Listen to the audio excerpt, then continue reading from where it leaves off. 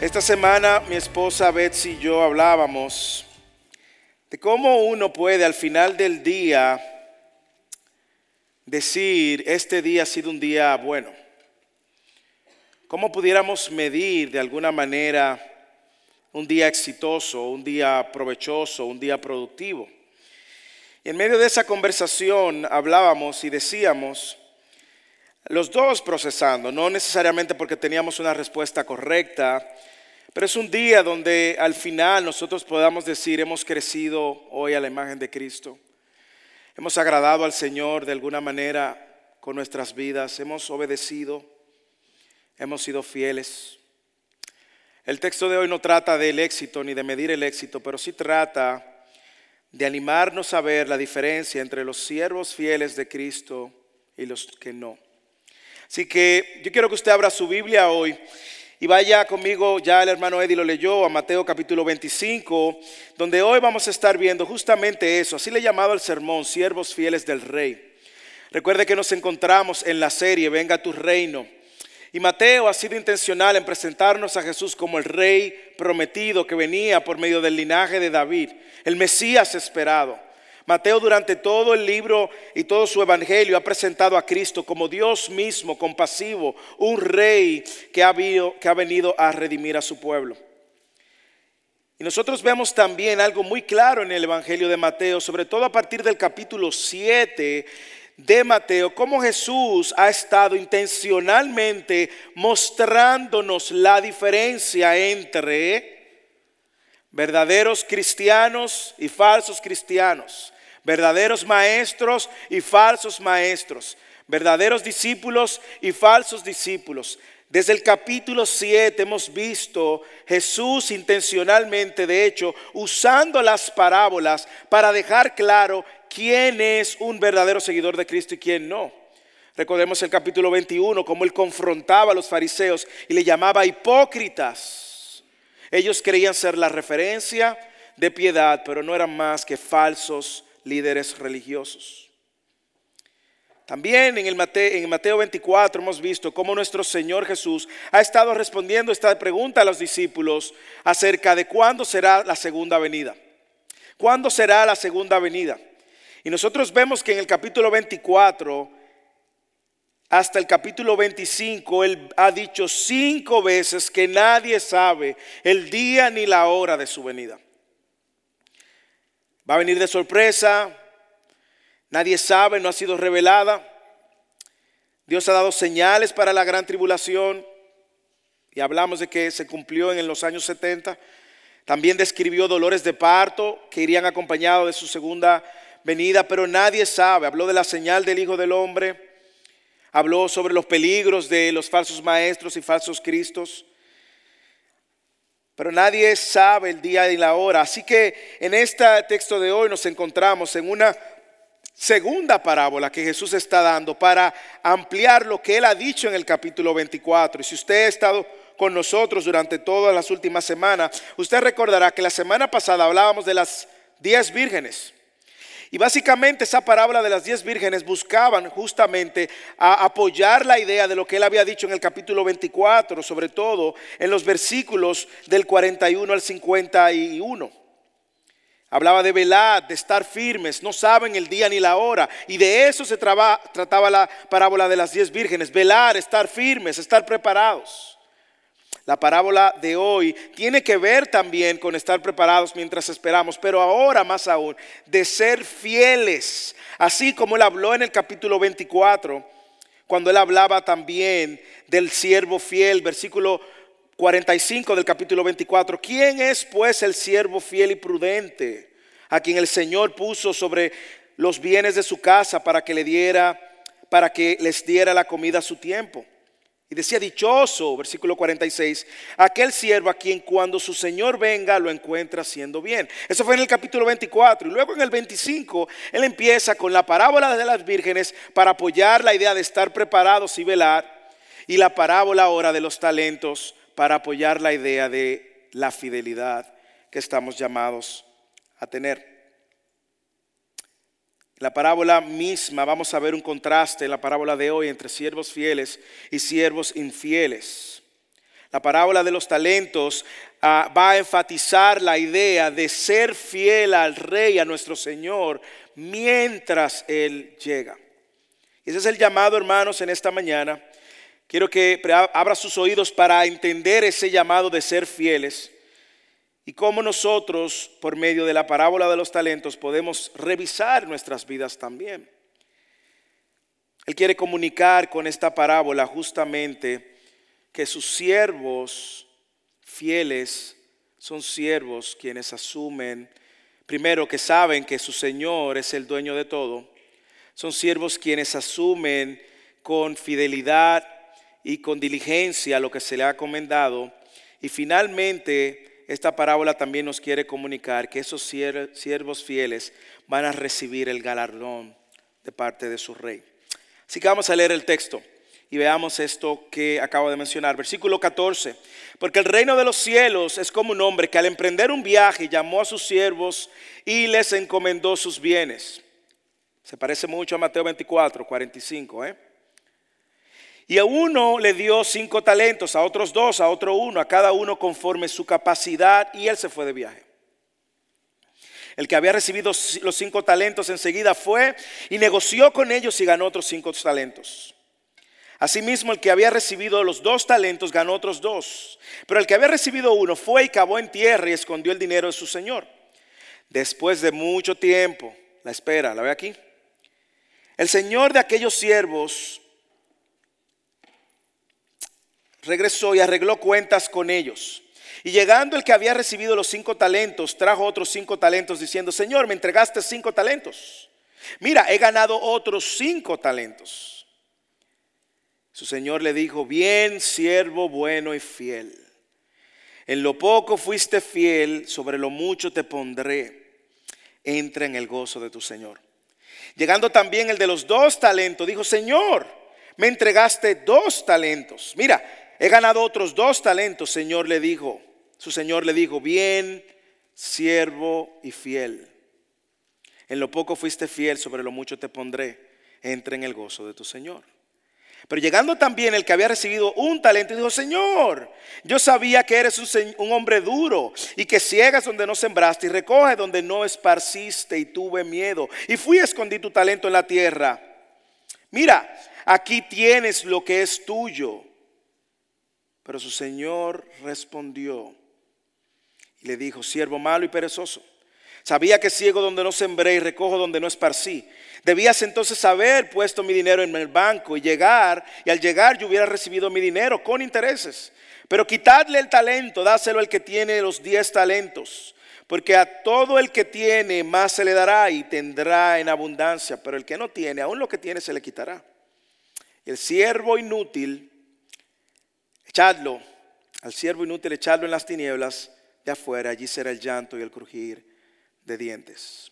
No sé si usted puede ver en el texto claramente la idea que comunica de la responsabilidad que tienen los que son siervos del Señor de fielmente manejar, administrar lo que Él les ha dado, y cómo esa fidelidad va a traer consigo un galardón. Nosotros vemos que esta parábola como dije, nos sigue contrastando la realidad de verdaderos siervos y falsos siervos, verdaderos discípulos y falsos discípulos. Aquellos que conocen a Dios y aquellos que creen que conocen a Dios, igual como las vírgenes. Si usted estuvo la semana pasada, cuando Él reprendió a las vírgenes insensatas, les dijo: apartaos de mí, yo nunca no las conozco.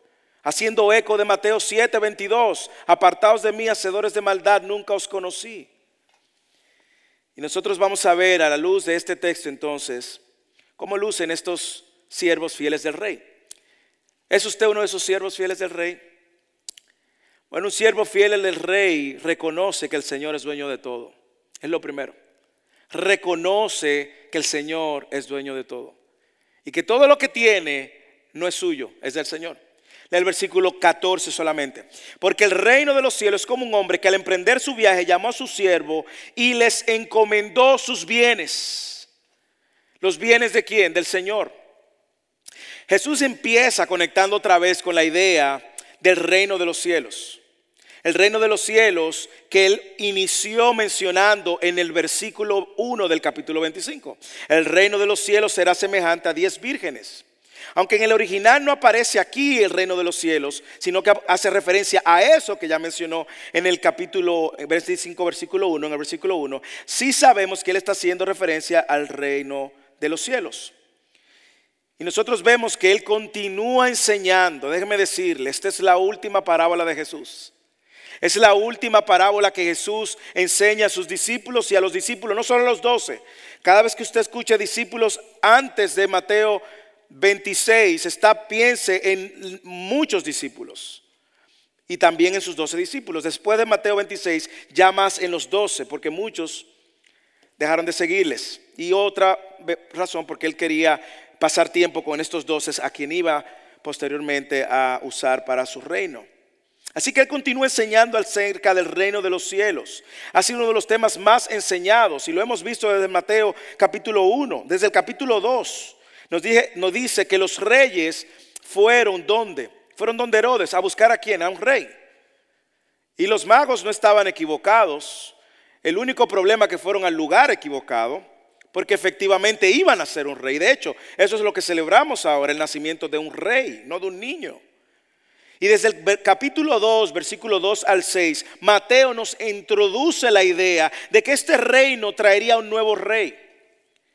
En el capítulo 6, versículo 10, vemos a Jesús cuando enseña en la oración modelo diciendo: venga tu reino, hágase tu voluntad así en la tierra como en el cielo. En el capítulo 13 de Mateo vemos que él trae la parábola del trigo y la cizaña, y es para mostrarnos esto que también vemos hoy, la diferencia entre aquellos que parecen ser pero no son y los que verdaderamente son creyentes, genuinos discípulos. Y él dice, la comparó a un hombre que sembró la buena semilla en el campo. ¿Quién era ese hombre? Cristo. ¿Y cuál era la semilla? El mensaje de salvación. El reino de los cielos traería un nuevo rey que iba a tener un pueblo y que va a tener un mensaje para salvar. Y también el reino de los cielos, que es toda esta visión de la manera como hasta que Cristo venga estamos y luego cumplirá su cumplimiento, valga la redundancia, cuando Él regrese. Habrá también cizañas, no creyentes, algunos que creen ser creyentes, discípulos de Cristo. Como el enemigo vino y sembró la cizaña, pero vemos como Dios habla de que para esos terminará con el juicio. También usó la parábola del grano de mostaza en el capítulo 13 como una ilustración del reino de los cielos para recordarnos que ese grano de mostaza iba a producir un árbol tan grande donde la gente iba entonces, las aves, a anidar.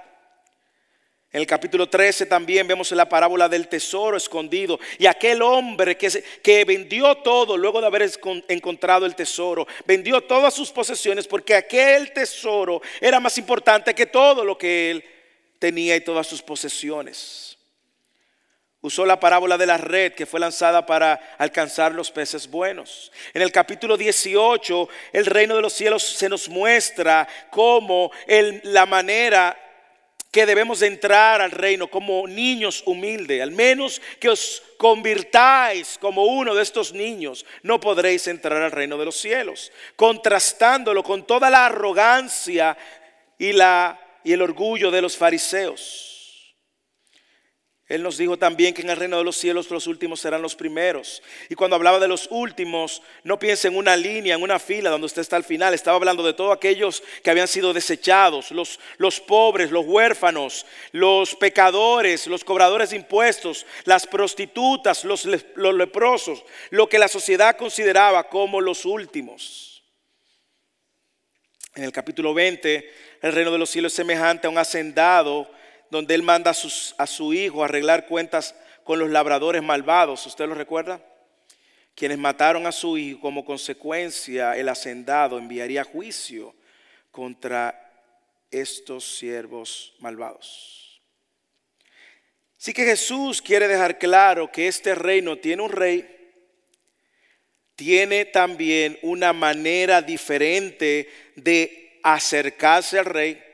Tiene un mensaje que traería y produciría la salvación para tener un nuevo pueblo, que se requería reconocer el señorío de ese rey, rendirse a ese señorío y viendo su condición de hombre, de pecador, humildemente como niños entonces clamar por salvación. Y vemos como ese rey también pues traerá juicio para aquellos que no son creyentes, aquellos que no son discípulos, aquellos que piensan que son. Pero Jesús también nos deja claro en estos versículos del capítulo 14, no solamente que este reino de los cielos habla de este mensaje, de este rey, del llamado que tenemos de clamar por salvación ante el único que puede salvarnos y que ha provisto un medio para salvarnos, sino que también quiere mostrarnos que ese rey es el Señor de todos los bienes.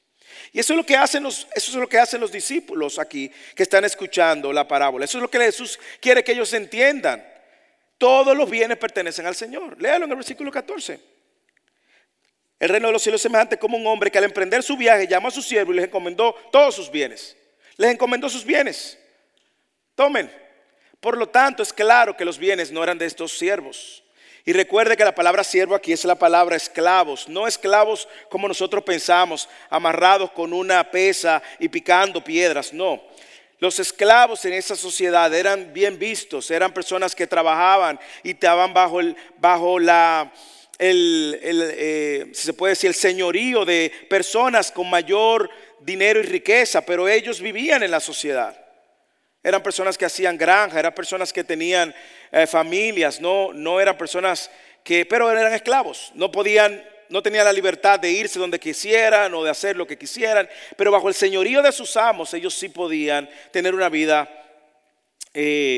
fructífera y productiva. Estos conocen que los bienes le pertenecen a él. También ellos reconocen que el siervo volverá por sus bienes a pedir cuentas. Ellos conocían la capacidad de su señor, porque cuando el siervo inútil le dice: yo sabía que eres un hombre duro, que ciegas donde no sembraste y recoges donde no esparciste. Este siervo, de una manera u otra, tenía un entendimiento de quién era el amo. También el texto nos va a mostrar que este siervo tenía potestad para galardonar y para condenar. Pero sobre todo, este siervo es la representación de Cristo, el Señor de todas las cosas, el dueño de todas las cosas, hermanos. Lo primero que nosotros debemos de reconocer, hermanos, para ser fieles o vivir esta vida fielmente al llamado que Dios nos ha hecho, es reconocer que Él es el Señor de todo. Absolutamente de todo, de su vida, de sus hijos, de sus bienes, de su salud, de su trabajo, de lo que usted tiene y de lo que no tiene, aún de lo que aspira, de lo que tenía y de lo que perdió. Es el Dios dueño de todo. Dios, Cristo, tiene soberanía y supremacía sobre todas las cosas. Hebreos capítulo 1 dice que a Él lo constituyó heredero de todas las cosas. Y por medio de Él también hizo el universo. ¿A quién se refiere? A Cristo. Deuteronomio 10:14 dice: he aquí el Señor tu Dios, al Señor tu Dios pertenecen los cielos y los cielos de los cielos, la tierra y todo lo que en ella hay. Ahí está usted, ahí están sus hijos, ahí está su trabajo, ahí están los ahorritos que usted tiene en el banco, que está bien agarrando bien, su plan de retiro está ahí, ahí están sus relaciones. Primera de Crónicas 29, 11 y 12 dice: tuyo es, oh Señor, la grandeza y el poder, y la gloria y la victoria, la majestad. En verdad todo lo que hay en los cielos y en la tierra, tuyo es el dominio, oh Señor, y tú exaltas como soberano sobre todo. Tú te exaltas como soberano sobre todo. De ti proceden la riqueza y el honor. Tú reinas sobre todo, y en tu mano están el poder y la fortaleza, y en tu mano está engrandecer y fortalecer a todos. Ese es el Señor. Salmo 24:1: del Señor es la tierra y todo lo que en ella hay, el mundo y todos lo que en él habitan. Así que si usted nos visita hoy, no se había dado cuenta de que todo lo que usted tiene es de Dios, su vida le pertenece al Señor, sus hijos le pertenece al Señor, y todo lo que usted tiene ha hecho, el talento que usted tiene, el trabajo que usted tiene, la fuerza que usted tiene, la energía que usted tiene, la capacidad de producir que usted tiene, todo viene del Señor. Tristemente vivimos en una cultura que entiende que no necesita al Señor, para nada. Sin embargo, el Señor nos recuerda una y otra vez. De hecho, Juan nos dice, Jesús hablándole a sus discípulos, yo soy la vid y vosotros los pámpanos, ustedes son las ramas, apartados de mí, ¿qué dice? Nada podemos hacer. Hay un teólogo escritor que llegó a ser primer ministro de Holanda en el 1901 al 1905, llamado Abraham Kuyper. Él dice, no existe una pulgada cuadrada en todo el dominio de nuestra humanidad y de nuestra existencia sobre el cual Cristo, quien es soberano sobre todo, no grite, eso es mío. Un discípulo fiel debe de reconocer que todo lo que tiene viene de Dios, es de Dios y para la gloria de Dios. Jesús es el dueño de todo lo que existe. Jesús tiene la supremacía sobre todas las cosas. Él es el dueño de todo, incluyendo nosotros. Entonces, cuando combinamos estas dos verdades con el reino de los cielos, esta verdad de que es el dueño de todo y el dueño de todo y el reino de los cielos, entonces preguntamos, ¿de qué se trata esto? El gobierno de Dios sobre su creación como rey, de eso se trata. Y esta parábola nos quiere recordar que Jesús es el dueño de todo y aún sus siervos están rendidos a su señorío.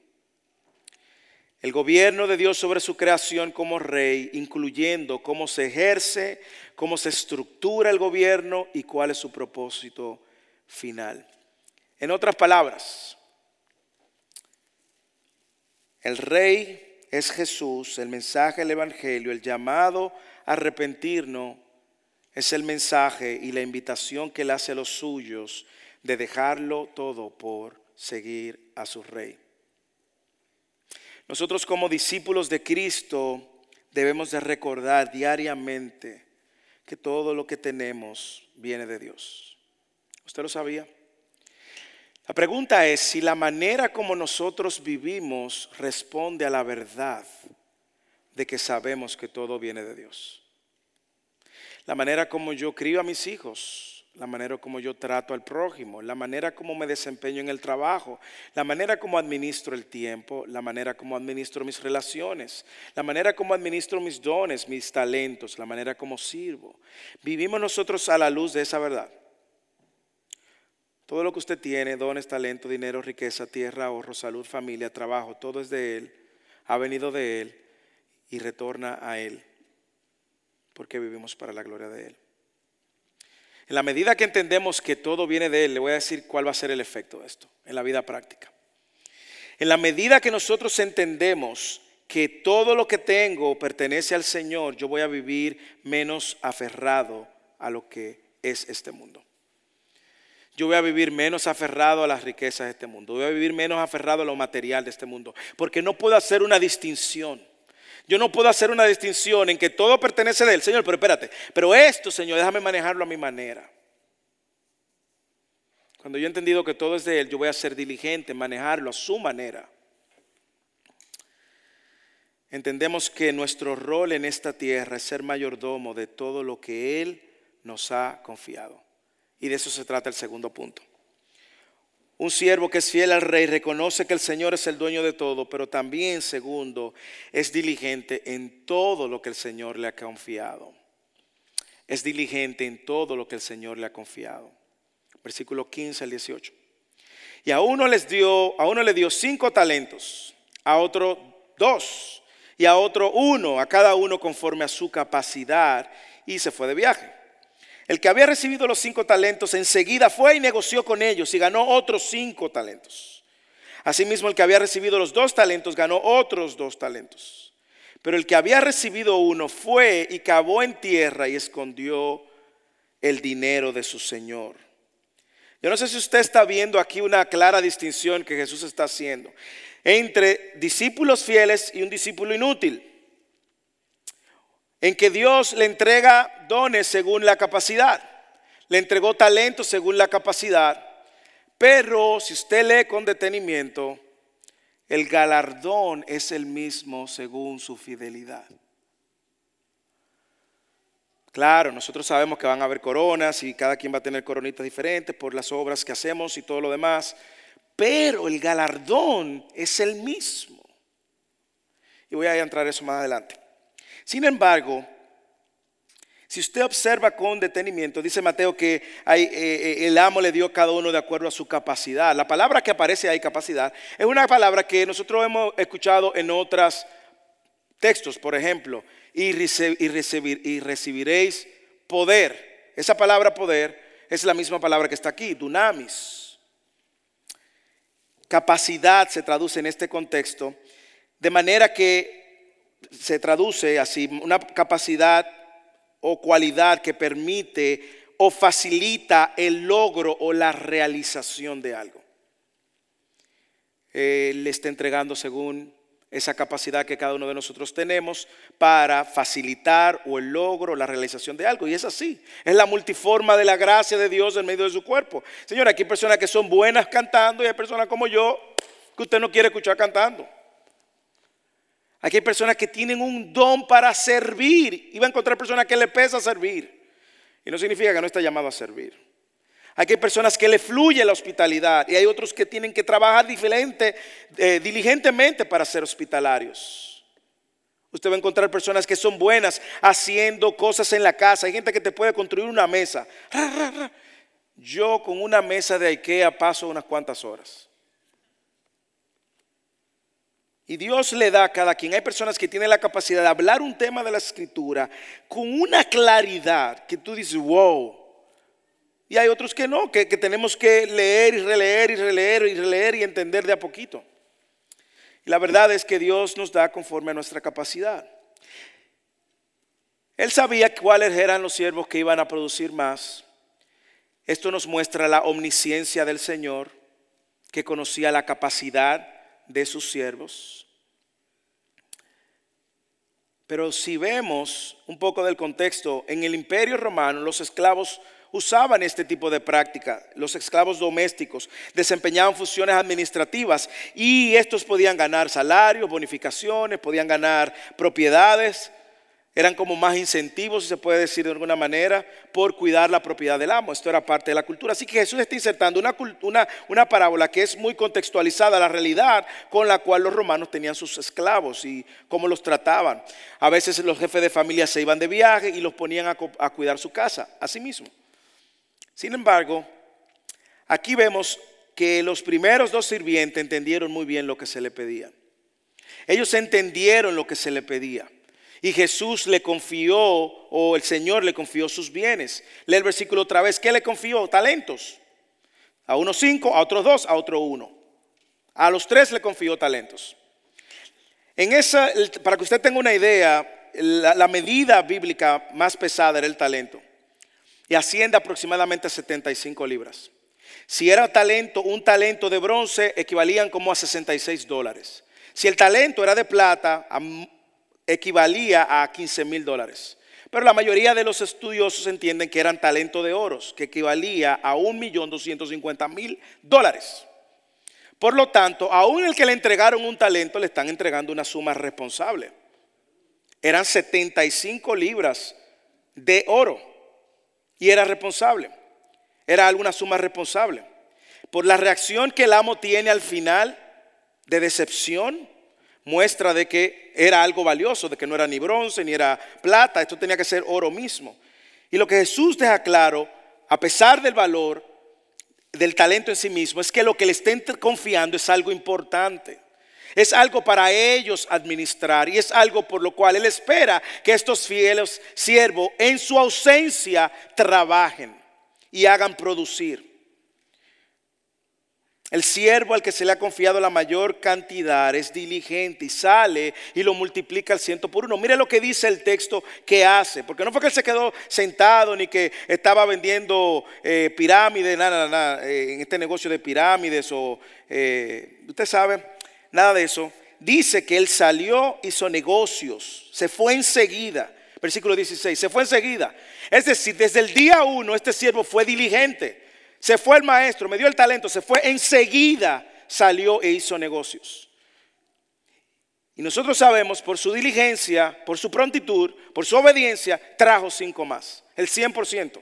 Multiplíquelo por $1,250,000 cada uno, para que usted tenga una idea. Al otro le entregó 2. No dice que salió enseguida, pero asumimos que sí y que responde igual al mismo patrón del anterior porque trajo el 100% de lo que le entregaron, de acuerdo a su capacidad. Sin embargo, usted ve que el perezoso fue y cavó en tierra. Me encanta porque dice y lo llama perezoso intencionalmente. Luego el Señor lo llama inútil. Mira el contraste, versículo 18. Pero el que había recibido 1 fue y cavó en la tierra y escondió el dinero de su señor.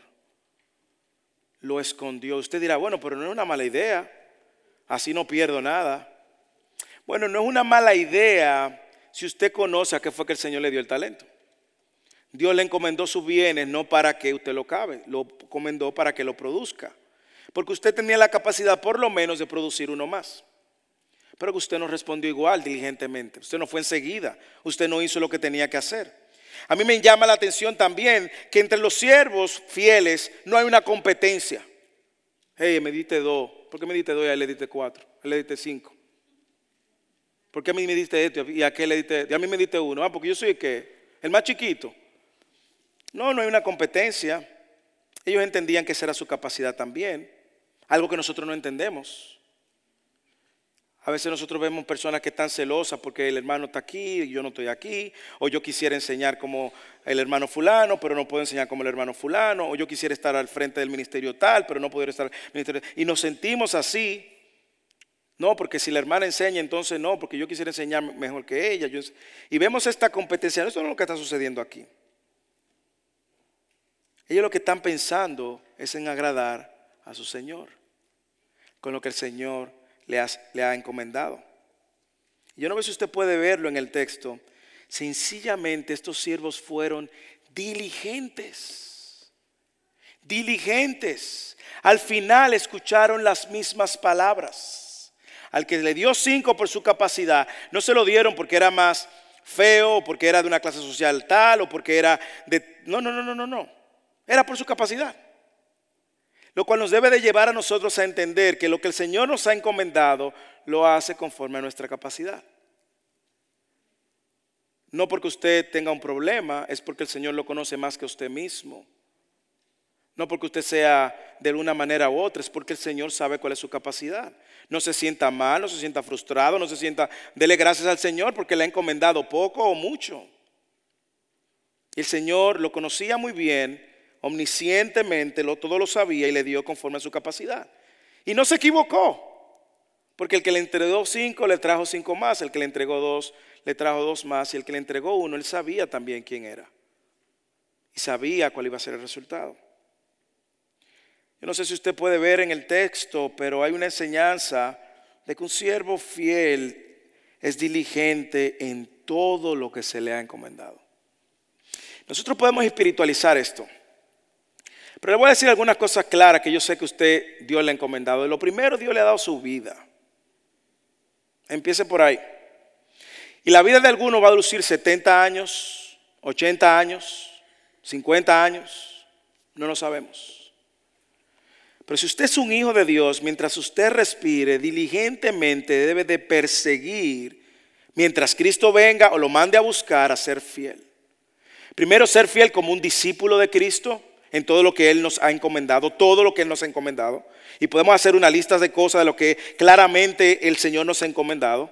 Desde ser embajadores del Evangelio, debemos de ser fieles en eso. Desde Pablo dice a Tesalonicenses, esta es la voluntad de Dios, que os abstengáis de inmoralidad sexual. Desde eso, fieles. A eso va calando también. Nosotros podemos ver que Él nos ha encomendado a nosotros familias, algunos de nosotros, hijos, matrimonios, negocios, trabajos. Todo lo que Dios nos ha encomendado, estamos llamados a ser fiel. ¿Por qué? Porque al final de nuestros días vamos a encontrarnos con Él. Y la palabra que todo el que es cristiano está esperando escuchar y debe anhelar esperar escuchar, que es la única y es la principal medida del éxito de un cristiano, que el Señor le diga: mi buen siervo y fiel. ¿No le llama la atención a usted algo? Que el Señor, el amo, le pone a sus siervos cosas que terrenal de este mundo, sin embargo, todo eso es poco. Mire cómo lo dice cuando le da el galardón a ambos. Al de 5, ¿qué le dice? ¿Qué le dice al de 5? Bien, versículo 21, bien siervo bueno y fiel, en lo poco fuiste fiel. Lo que para nosotros y los demás en la historia pudiera parecer, wow, a ese le diste todo. No. Todo lo de este mundo que el Señor no pueda dar es poco. Es poco, hermanos. Usted lo ve. Y le dice lo mismo al que le dio 2. La misma palabra. Poco fuiste fiel. ¿Usted cree que esto es mucho? No, hermanos. Usted puede acumular toda la riqueza de este mundo y eso es poco. Los logros de este mundo son pocos. Nuestra vida comparada con la eternidad es poca. Y nuestro llamado aquí, claro, como siervos fieles, es ser diligente a lo que Dios nos ha encomendado. Ser fieles, diligentes en eso que Dios nos ha encomendado mientras esperamos su regreso. No lo saque del contexto escatológico o del contexto del tiempo final. No lo saque. Es que seamos fieles. Seamos fieles en lo que hacemos. Usted es soltero, estudiante universitario, sea fiel. No haga trampa en los exámenes. Manténgase agradando a Dios en todo. Usted está casado, no tiene hijos, sea fiel. Sea fiel el uno al otro. Sea fiel agradando a Dios en cada etapa de su vida. Usted tiene hijos pequeños. Sea fiel a Dios. Sea fiel. Sea fiel en esa crianza. Ese hijo no es suyo. Ese hijo es un préstamo. Desde que tenga 18 va a apuntar para un horizonte. Dios se lo prestó por 954 semanas, creo. Sea fiel. Sea fiel. Y de eso se trata. Al final, nosotros vamos a ver entonces que el Señor, llamando a sus hijos, a sus discípulos, a verdaderos cristianos que han esperado correctamente mientras Él espera, es que seamos fieles. Le voy a decir lo que un hijo de Dios no es. No debe de ser. Un cristiano no debe de ser vago. Un cristiano no debe de ser haragán. Un cristiano no debe de ser negligente. En todo lo que Dios nos ha encomendado debemos de ser fiel. Si Dios le ha dado a usted hijo, usted está casado, el mayor llamado que tenemos es mostrarle a Cristo a nuestros hijos. Alguien dijo, un predicador llamado Buddy Buchan, hablando de béisbol y coach, yo me lo aprendí por eso. Él decía, así como padre, yo que soy coach de mis hijos, yo le enseño a mis hijos, nosotros usamos mucho la frase, fix the eye on the ball, fix the eye on the ball, pon la mirada en la pelota, pon la mirada en la pelota. Si yo le enseño a mi hijo a poner la mirada en la pelota y fracasé ayudándolo a él a ver y poner su mirada en Cristo, fracasé. Y no significa que él se convierta o no se convierta, eso no depende de mí. Pero mientras está bajo mi techo es que él en sus luchas, en sus padeceres, en su crecimiento, él pueda ver y considerar a Cristo. Si Dios lo salva, gloria a Dios.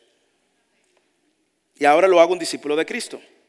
Si Dios le concede la salvación en el tiempo que está con nosotros, por lo menos podemos tener la satisfacción de que fuimos fieles y lo apuntamos todo el tiempo a Cristo. Como dije, yo no puedo convertir a mi hijo, pero sí puedo ser fiel mostrándole a Cristo. Sí puedo ser fiel mostrándole a Cristo con mi testimonio. Sí puedo ser fiel mostrándole a Cristo con mi matrimonio. Sí puedo ser fiel de que ellos vean en el hogar que Cristo tiene prioridad. En todo, en todo. Como esposo tengo el llamado de ser fiel a mi esposa, como Cristo amó a mi iglesia, a la iglesia. Mi fidelidad y amor para con mi esposa no está determinada por el comportamiento de mi esposa. Igualmente, la fidelidad y el amor de la esposa hacia el esposo no está determinado por el comportamiento del esposo. Está determinado porque Dios nos llamó a ser fieles. Nuestro llamado es ser fiel a lo que Él ha puesto en nuestras manos. Y hay una muy práctica y es que Dios nos ha encomendado el ministerio de la reconciliación, la proclamación del evangelio. Hermanos, ahí sí es verdad que fallamos muchas veces. Ahí sí creemos que esto nada más es de algunas personas. Fieles en compartir la verdad del evangelio. Dios nos ha llamado a ser fieles.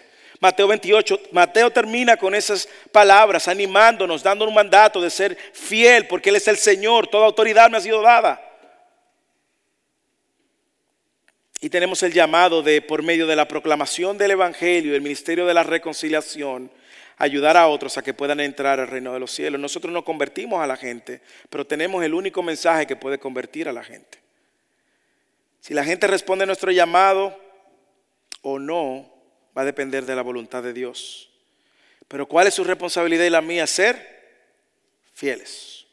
Así que un discípulo fiel de Cristo reconoce que el Señor es dueño de todo. Consecuentemente a esa verdad de que es dueño y Señor de todas las cosas, responde diligentemente con todo lo que se le ha confiado. Y finalmente ese fiel siervo es galardonado. Mire los versículos finales. Después de mucho tiempo,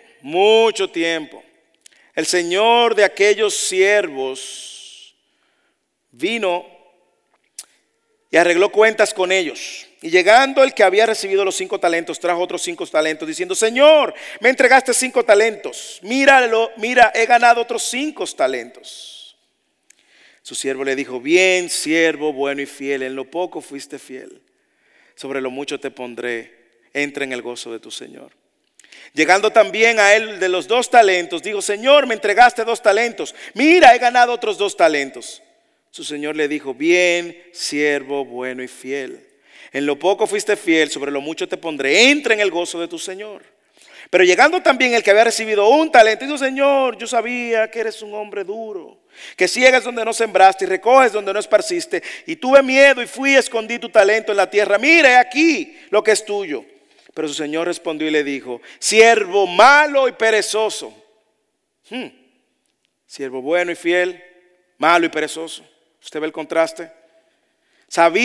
Tú sabías, porque tú lo dijiste, tú sabías que yo ciego donde no sembré y recojo donde no esparcí. Debías entonces haber puesto mi dinero en el banco.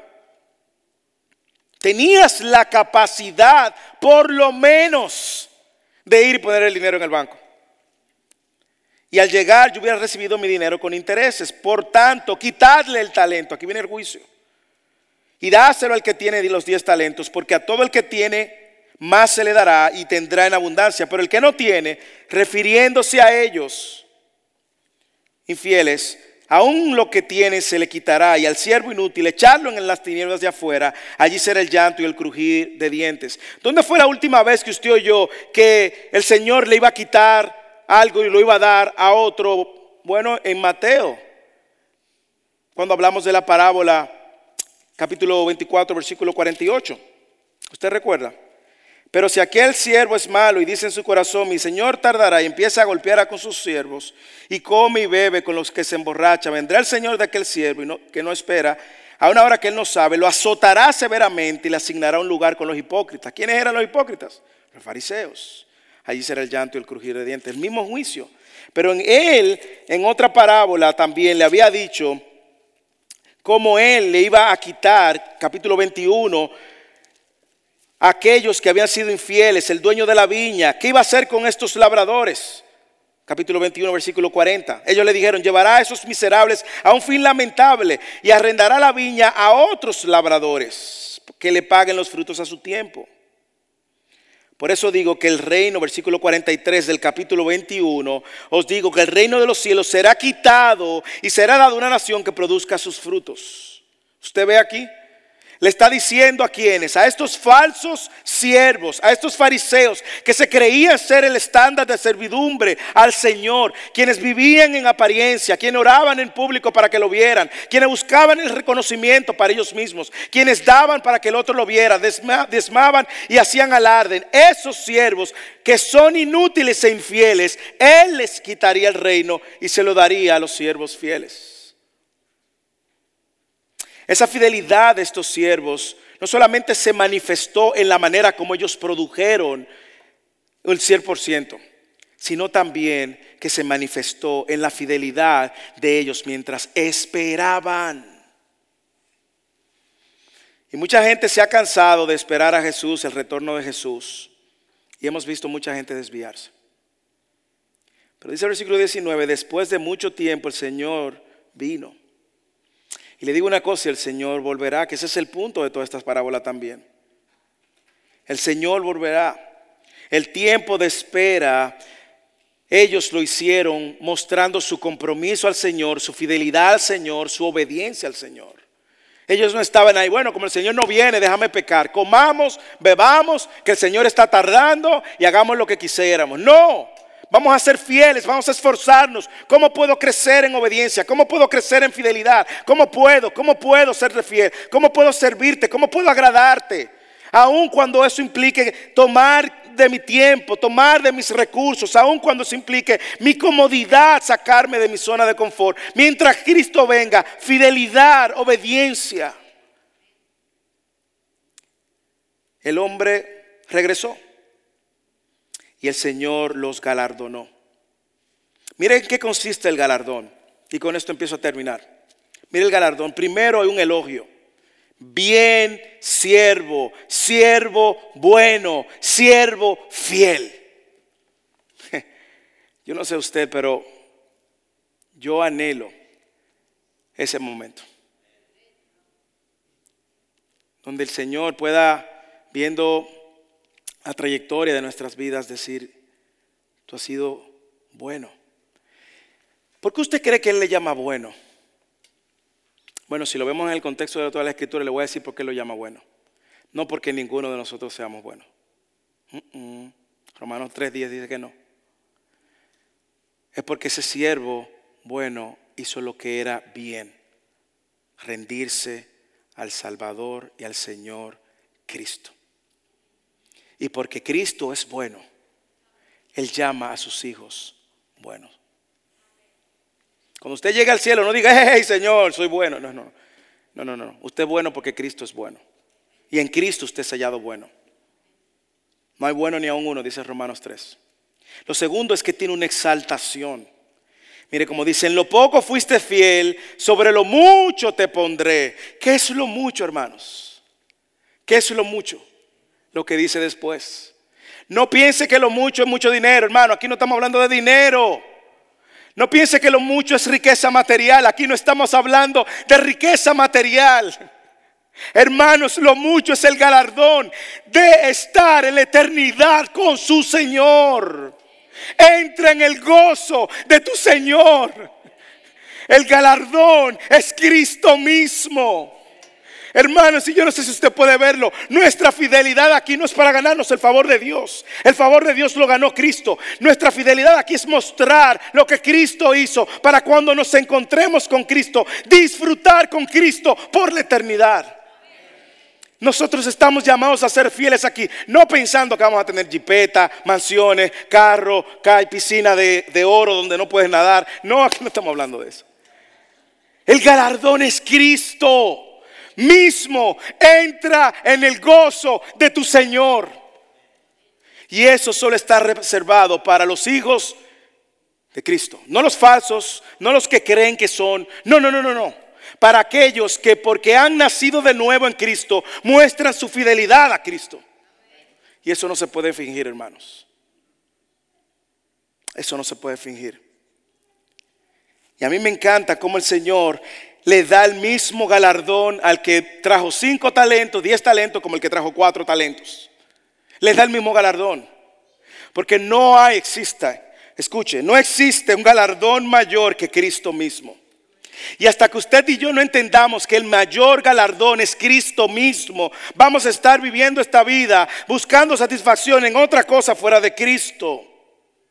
Pero cuando entendemos que Cristo es mi mayor galardón y en Él yo estoy completamente satisfecho, hermanos, mi vida es Cristo, morir es Cristo, vivir es Cristo. Y al final de mi día, para encontrarme con ¿quién? Eternamente, con Cristo. El galardón es Cristo. Entra en el gozo de tu Señor. Hermanos, yo le oro para que eso mueva cada fibra de su corazón. Cada fibra de su corazón. Si usted encuentra en usted alguna forma de insatisfacción, está tratando de llenarla de una manera que no es piadosa, venga a Cristo. Cristo es la fuente completa de gozo y satisfacción. Y mira cómo él lo contrasta con el siervo infiel. Le dice: siervo malo y perezoso, tú dices que me conoces. Las vírgenes insensatas también. Los falsos maestros de Mateo 7 que andaban haciendo milagros, prodigios y maravillas, decían que me conocen, pero no me conocen. Por lo tanto, tienen el mismo destino. Echadles a las tinieblas de afuera. Allí será el llanto y el crujir de dientes. Gente movida por el temor. Gente movida por la insatisfacción. Gente que creía que conocía a su Señor, pero no. Lamentablemente la iglesia está llena, hermanos, de personas que creen que conocen al Señor. Pero hasta que usted no ha entendido que su mayor bien es Cristo, que su mayor recompensa es Cristo, que el mediador de su salvación es Cristo y quien va a estar usted con la eternidad es Cristo, y que el cielo es donde Cristo está, y que usted no va a querer un cielo sin Cristo. Hasta que usted no entienda eso y se rinda a Cristo, usted va a estar tratando de llenar vacíos en su corazón que solo puede llenar Cristo. Yo sé que hay un conflicto aquí y me voy a tomar unos minutos antes de cerrar, porque usted pensará: entonces, ¿por qué le llama siervo al siervo inútil? Señores, por lo que dije al principio, el Señor es Señor de todo el mundo. El Señor es el Rey, el dueño de todo lo que existe. La Biblia en el Antiguo Testamento nos enseña que a Ciro, el rey pagano persa, que él usó para libertar a su pueblo, lo llamó ¿cómo? Su siervo. Isaías 45. Así dice el Señor a Ciro, su ungido, a quien he tomado por la diestra para someter ante a él las naciones y desatar lomos de reyes, para abrir ante él las puertas, para que no queden cerradas las entradas. Nosotros vemos en Romanos también cómo Pablo se refiere al faraón y cómo el Señor soberanamente hizo con el faraón lo que él quería, conforme a su plan y a su propósito. Sí, el Señor tiene todo el que está bajo su dominio, toda la creación, aún los malos están bajo su orden. ¿Le choca un poco? Que no le choque, porque es así. Por eso es el Señor de toda la tierra. Por eso lo que leíamos en el Salmo y en Deuteronomio: en Él y los que en Él habitan. Hay una frase que usó Martín Lutero que es un poco fuerte, pero refleja una verdad grande. Aún el diablo es el diablo de Dios. En otras palabras, diciendo que aún Satanás sirve para los propósitos y los planes de Dios. Te dirá: ¿cómo, pastor? Bueno, mire a Job y usted encontrará la respuesta. Dios es amo, dueño y Señor de toda su creación. Y toda su creación responde a sus planes, propósitos y designios. Toda su creación. Algunas características del siervo infiel, solamente por si aquí hay personas que creen que son cristianos y esta mañana tarde se dan cuenta que no lo son. Primero, el siervo infiel cree que conoce a su Señor, pero no lo conoce. Señor, yo sabía que tú eres un hombre duro. Como no conoce a su Señor, cree que hace cosas para agradar a Dios, pero no lo agrada. Escondí, tuve temor. Cree que conoce a su Señor. Como no conoce a su Señor, porque cree que conoce a su Señor, hace cosas para Dios, pero no agrada a Dios. Tercero, es un siervo malo y perezoso. Así lo llama el Señor. Y aunque cree que conoce al Señor, no tiene ninguna relación con el Señor, no tiene ninguna comunión con el Señor. Y es algo que hemos visto en todo el Mateo. No conoce al Señor, no tiene comunión al Señor. ¿Y cómo lo sabemos, Moisés? Las mismas palabras que usted encuentra en Génesis capítulo 3, versículo 9 al 10. Usted la escucha aquí. Hay una combinación de palabras la misma. Génesis 3, 9 al 10. Cuando Adán y Eva pecaron. Y el Señor Dios llamó al hombre y le dijo, ¿dónde estás? ¿Cómo respondió? Te oí en el huerto, tuve miedo y me escondí. Una persona que conoce al Señor ya no tiene miedo, porque el precio de su falta ha sido pagado en la cruz. Y puede entrar y correr confiadamente al trono de la gracia, sabiendo que ya no hay ninguna condenación ni pecado. No hay temor. Y el día que usted se encuentre con su Señor, ese día usted puede correr con los brazos abiertos. No porque usted es bueno, no lo eres.